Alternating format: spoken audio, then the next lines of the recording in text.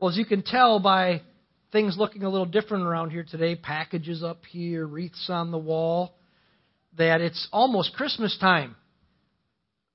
I love the fact that there's no snow on the ground, but it's almost Christmas time. And for the month of December, we're going to take a break from our series going through the book of Ephesians. And we're going to spend today and then the following 3 Sundays focusing on what should be our main focus every day and what should especially be our main focus during the Christmas season. We're going to talk about answering this question, Jesus is. Jesus is, and we're going to talk about who he is. And each week we're going to look at a name, one particular name of Jesus that are found in the Christmas story. And we're going to explore what that means. And we're going to look at what does it say to us? How does it apply to our lives? And each week, we're going to start in the same verse in Luke chapter 2. And then it's going to be our theme verse. And then we're going to branch out from there into wherever that takes us. And each week, also, what's going to happen is a different pastor is going to be preaching on a different name of God. So I'm starting off this week, and then another pastor will preach the following 3 weeks about the different names of God. So I want us to turn this morning to our theme verse. Turn to Luke chapter 2 with me. And I'm going to read a little bit longer passage than just the theme. The theme verses will be verses 10 and 11 that we're going to take the names out of. But let me just put it in a little context. This is the story of Jesus' birth in Bethlehem. And we're kind of jumping into the middle of it here in I'm going to start in verse 8. It says, in the same region there were some shepherds staying out in the fields and keeping watch over their flocks by night. And an angel of the Lord suddenly stood before them, and the glory of the Lord shone around them, and they were terribly frightened. And the angel said to them, do not be afraid, for behold, I bring you good news of great joy, which will be for all the people. For today, in the city of David, there has been born for you, look at some of these names, a Savior, who is called the Christ, or Messiah, and the Lord. And we'll stop right there.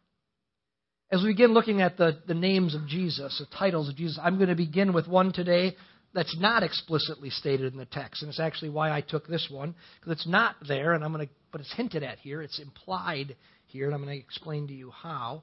And we're going to talk about what that means. And the one that I'm going to look at today that's implied in the text, and again, I'll explain how that means, is this one over here. It's Jesus is Emmanuel. We're going to talk about this, and every week we're going to take a different package. In essence, I'm not going to open this up, but in essence what we're going to do every single week is we're going to take another gift, and we're going to basically unwrap it. We're going to unwrap it from the Scriptures. We're going to look at it. We're going to see that each name of Jesus, title of Jesus, tells us something else about him. It gives us additional information. It says something more wonderful about him than the name before, and that's why we can take 4 weeks and just talk about 4 names, and we could actually take 40 weeks and talk about 40 names. And they would all add something additional about Jesus. And so the title, what I'm using today as the name is the name of Jesus, Emmanuel. But you say, well, Pastor Mark, you just read the verse with us, and it didn't say Emmanuel anywhere in there. But look at verse 11. It doesn't say Emmanuel, but it speaks to part of what that's about, and I'll explain. Look what it says. It says, there has been born for you a Savior. Now, Savior is one we're going to look at in the future, but there has been born, right? Say born. Born. There has been born speaks, the fact that Jesus is born, speaks of the fact that the Savior, or one of the many names of Jesus, that Jesus would be born, that he would come into life and live among people. When Emerson was born, the thing that happened is she came among the family. We could bring her today because she was born. She became part of us, among us. Now, Matthew, speaking about Jesus being born, adds a little to this, and I'll just explain to you. We're actually going to look at this verse in a while. But it says this in Matthew's gospel about the same story. It says, behold, the virgin shall be with child and shall bear a son, or be born, and they shall call his name Emmanuel, which translated means God with us. Now, Matthew tells us that the child that was born would have a name or a title, and that his name would be Emmanuel. He didn't mean that they're going to go around calling him, hey, Emmanuel, go take out the garbage. He's talking about a title, of Jesus. And then he describes what the title means. He says, his name shall be Emmanuel, which means, and that's in the text. I didn't add that. That's in the text. Which then means God is with us. Jesus as Emmanuel is God with us. What I want to do today is I want to unwrap that. I want to dig into the box and figure out what that really says to us. Different than the other names will say to us. The uniqueness of him being Emmanuel. Now, for us to really get to that, to understand this, the significance of him being Emmanuel, we need to have a little history lesson this morning. Who likes history? I'm glad every hand in the place went up. You all like history, right? Well, let me give you a little Bible history lesson. One that you're probably familiar with, but maybe you didn't think of in the way I want to tell you the Bible history lesson today.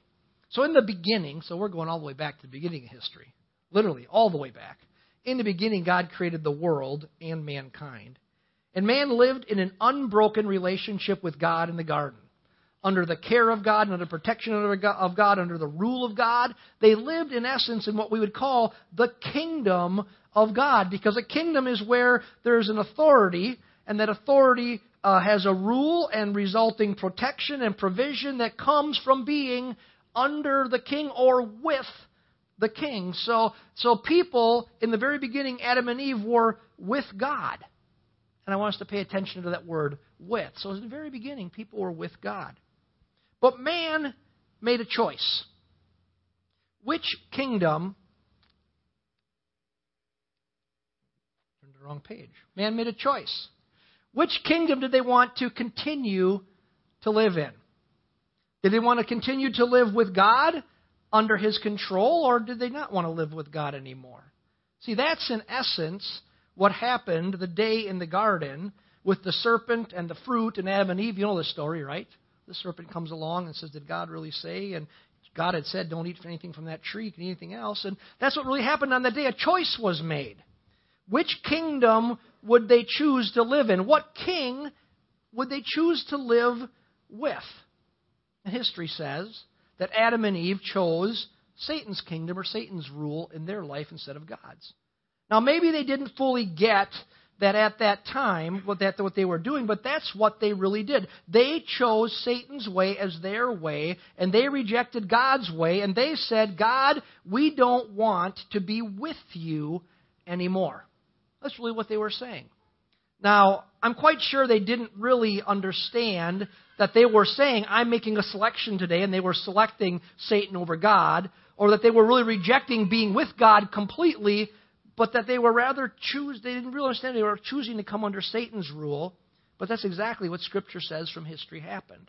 They thought, I believe, that they were simply choosing self-rule. They were simply saying, hey, Satan, this guy over here, the snake, told us that if we eat of that tree, we'll have knowledge, we'll be like God, we can take care of ourselves. We don't have to be with anybody. We can just be with us. We can be in charge. And they made a choice for self-rule, because they could have knowledge and be like God and be independent. But what they really did is that they really began to reject being with God, and they accepted being under the rules that Satan had given them. So in essence, they were being with Satan. As a result, their relationship with God was altered. We saw that in the history lesson. They were what? They were kicked out of the garden. God says you can't stay here anymore. And they no longer lived with God in the way they had lived with God before. Remember before they walked with God in the coolness of the day in the garden, they talked with God. Now they're kicked out of the garden, and he says you're going to barely exist. He says you're going to muddle through and barely exist by the sweat of your brow. You're going to work hard. The ground's going to produce thorns and thistles, and it's going to be hard. The relationship was altered. And in reality, from that point on in history, of this world became, the world we know, became the domain of Satan. It became his kingdom, his rule. Scripture says in John chapter 12, verse 31, that Satan is the ruler of this world. And the Apostle Paul echoes the same thing when he wrote in 2 Corinthians chapter 4 that Satan, he says that Satan, who is the God of this world, has blinded the minds of those who don't believe. Satan is the ruler of this world. In essence, mankind is with Satan, living under the influence of his kingdom. Is it making sense so far? Where man is with. What we then see throughout biblical history is God trying to do something. And God can do whatever he wants to do. What God is doing, trying to do, meaning he wants man to cooperate, and he gave man a free will, and they have a choice to cooperate or not cooperate. What we see throughout the rest of biblical history is God reestablishing his kingdom rule for mankind. God inviting man to leave the kingdom of darkness and come back into his kingdom again. God inviting man to be with him again. God is once again giving man a choice, like he did for Adam and Eve. Which kingdom do you choose? Who do you want to be with? So we find God pursuing mankind like a shepherd looking for a lost sheep. The Lord is my shepherd, inviting people into his kingdom to be with him. And as history unfolds, we see that through this a desire to reestablish this withness with him, he establishes the nation of Israel. And God chose Abraham to be with him, the founder of the nation, and began a nation from Abraham through him that he blessed and he protected and he guided and he disciplined. He did this to show them and the onlooking world what it was like to live with God in his kingdom. What it was like to live under his protection and by his rules. Remember that all the other nations would see what was going on with the nation of Israel, go, you can't fight against them. Their God fights for them. He was trying to show them something. He was saying, listen, this is what it's like to live with me. He was showing the whole onlooking world. God was revealing that being with him is the best choice. So when Israel lived God's way and they followed him and they lived in cooperation with him, what happened? They were blessed and they prospered, and the whole world looked at him and goes, wow, it's amazing. Their God is really something. They didn't say Israel was really something. They said his God was really something because they were living with God. But when they rejected God and they rejected God's ways, and they said, God, we really don't want to live with you anymore, God would discipline them. Now, we know from history that Israel continually chose to reject God's rule, and so they lived continually in this cycle of discipline from God, where God would bring some agency in, like through an invading army or some problem in, and he would try to get their attention and say, listen, come back to me.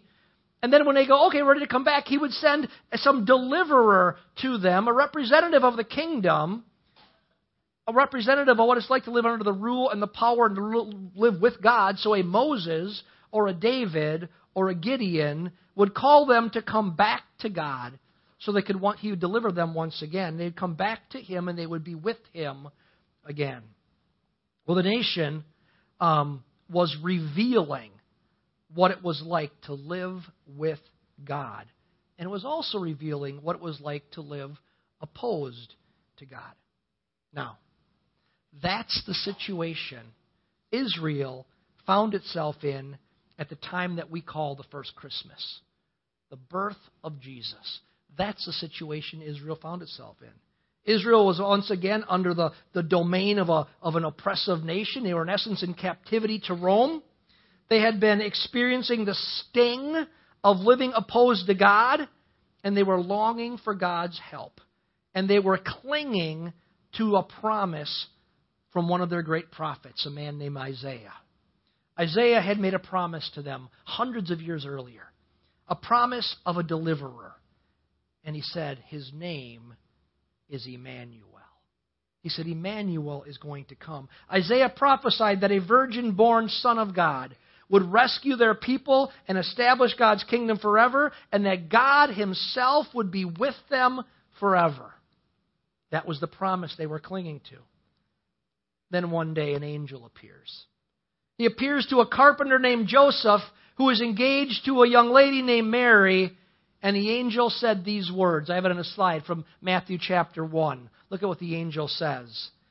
He says, as he, meaning Joseph, considered this, an angel of the Lord appeared to him in a dream. Joseph, son of David, the angel said, do not be afraid to take Mary as your wife, for the child within her was conceived by the Holy Spirit. And she will have a son, and you are to name him Jesus, for he will save his people from their sins. And all this occurred to fulfill the Lord's message through the prophet Isaiah.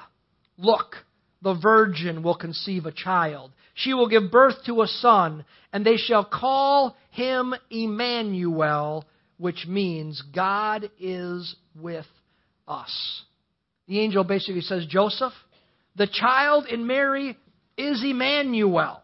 He is God himself coming to be with mankind. He is the one you have all been longing for, that Isaiah promised, and you've been hoping would come. This is who Mary is pregnant with.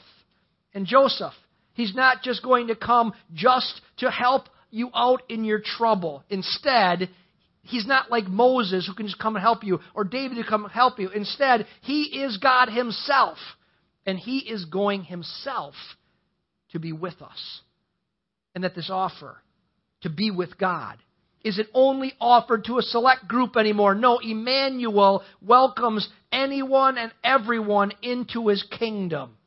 The invitation to follow Emmanuel is the invitation to enter the kingdom of God and to reestablish what had been way back in the beginning, God being with man.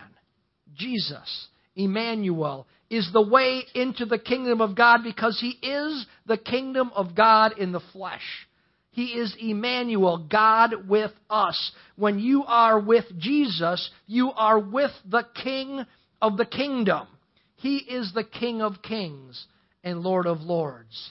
And friends, here's what it means. That for now, almost 2,000 years, God has been giving people a choice. What kingdom do you want to live in? He's saying this, who do you want to be with? And listen to me, church. This isn't a question that he's asked just about our salvation like we did during communion today. We say, are you with Jesus? You're saying, is he my Lord and my Savior? You're saying, who is my King, Jesus or Satan? That's only the starting point. But when he says, who do you want to be with? It's a question for all of us, especially those who say they know Jesus Christ. Are we living our lives with Jesus? Or are we going through life really living on our own, by our own power, and with our own wisdom?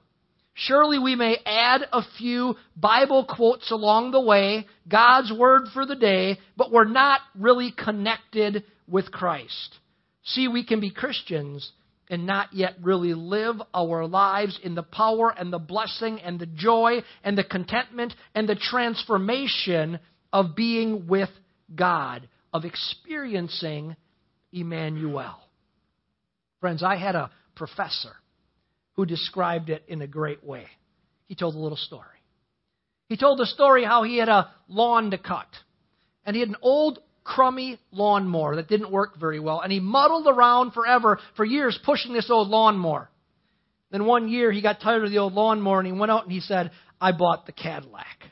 I bought a self-propelled, great, big, huge, big tires in the back, self-propelled lawnmower. And he said, the first time I cut my grass, it was like heaven.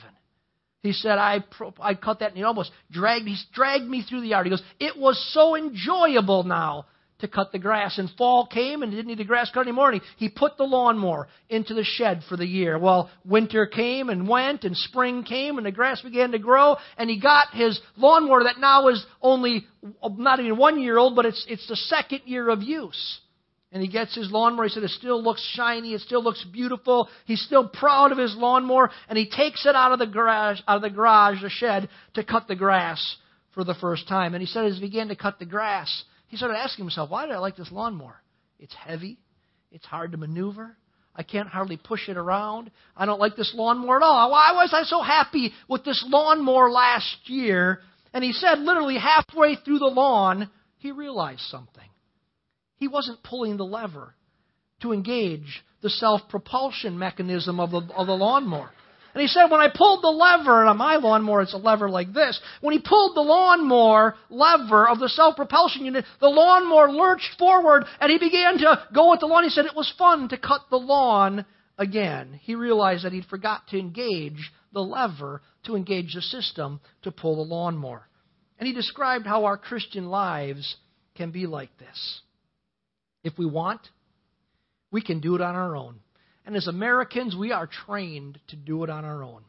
We can push through life. We can struggle to get the job done. We can be self-willed enough to muddle through it by our own effort, trying really hard to do all the Christian stuff that we think we're supposed to do. But friends, that's not God's plan. He is Emmanuel. He wants to be God with us. God with us was His idea. It wasn't ours. He wants to be God with us. And that makes all the difference. He wants to empower and propel us by His Spirit. He wants to be present with us. But we need to understand the same lesson that my professor learned. God being with us requires engaging the lever. It's us living our lives with an intentional awareness of Jesus' presence. It's us not trying harder to act like Christians, but us being in God's presence so that He can shape us and mold us on the inside. It's us being quiet and still enough, long enough, to hear that still small voice speaking to us, because God rarely yells. It's us inviting Him to rule our lives and being willing to partner with the change and the transformation that He offers to us, no matter what it costs. Church, the Christmas season is a great opportunity to ask ourselves if we are really living with God. Is there a reality to Him being Emmanuel in our lives? Are we engaging the lever, as it were? Are we experiencing Him with us in our lives? Because here's the truth. The offer still stands. God is still giving people a choice. What kingdom do you want to live in? He's really saying this. What king do you want to live with? That's the question He's asking us today. And here's what I know for certain. Emmanuel is right here, right now, by His Spirit. He's available to us, and in fact, He dwells in us. And for Emmanuel to be realized, we cannot ignore Him. Instead, we must pay attention to Him, because He is right here, right now. And the question is, who will we choose to be with? That's what Emmanuel means for us at Christmas. Would you stand with me this morning?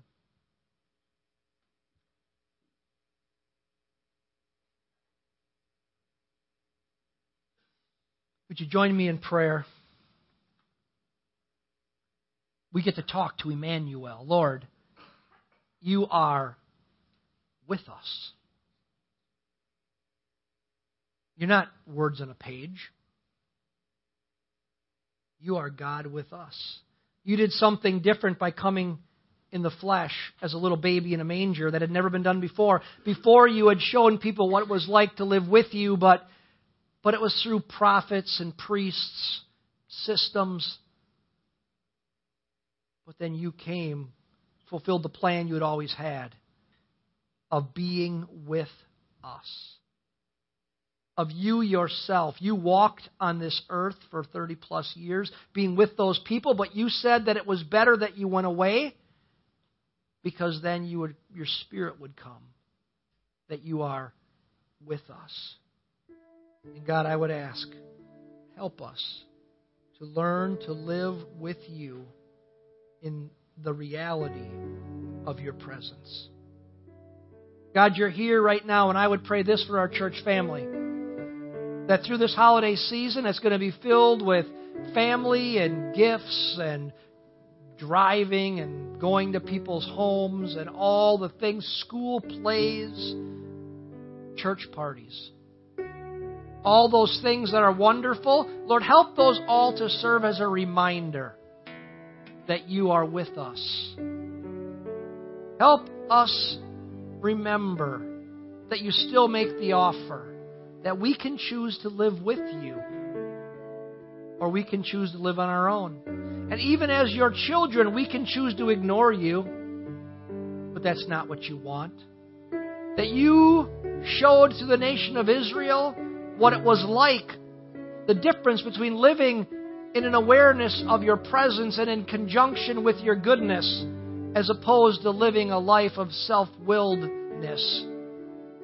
The one led to joy and peace and transformation. The other led to emptiness and frustration and pain. And we'd pray, God, this Christmas season, as we turn to you, that, Lord, you would help us to engage the lever, to learn what it is to walk in the life of nearness to you. And so right now, Lord, this moment,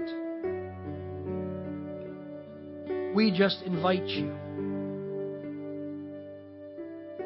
to be with you, for us to be with you in a very real way. We invite you, Lord, to make your presence known. And we surrender to your goodness and your presence. Father, throughout this Christmas season, help us continually be reminded that you are Emmanuel. You are God with us. Lord, we walk out the doors of this church in just a moment. Let us walk out with the reality and the presence that we don't walk out of your presence when we leave the church property, but you're just as much with us in the car and in the restaurant and in our living room and on Monday at the job or at daycare or at school. You're just as much with us. Help us to live in the awareness of that, because this I know, God. That is the one thing that will change our lives.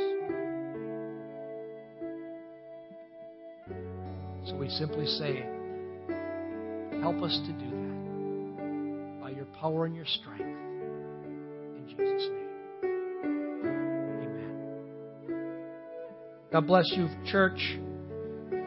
Spend some time hanging around, hugging on some family members. Don't forget tonight, 6 o'clock, Joel Thompson will be with us. You don't want to miss it here in the cafe.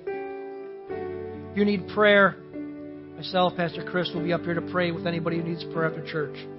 God bless you. Have a wonderful day in Jesus.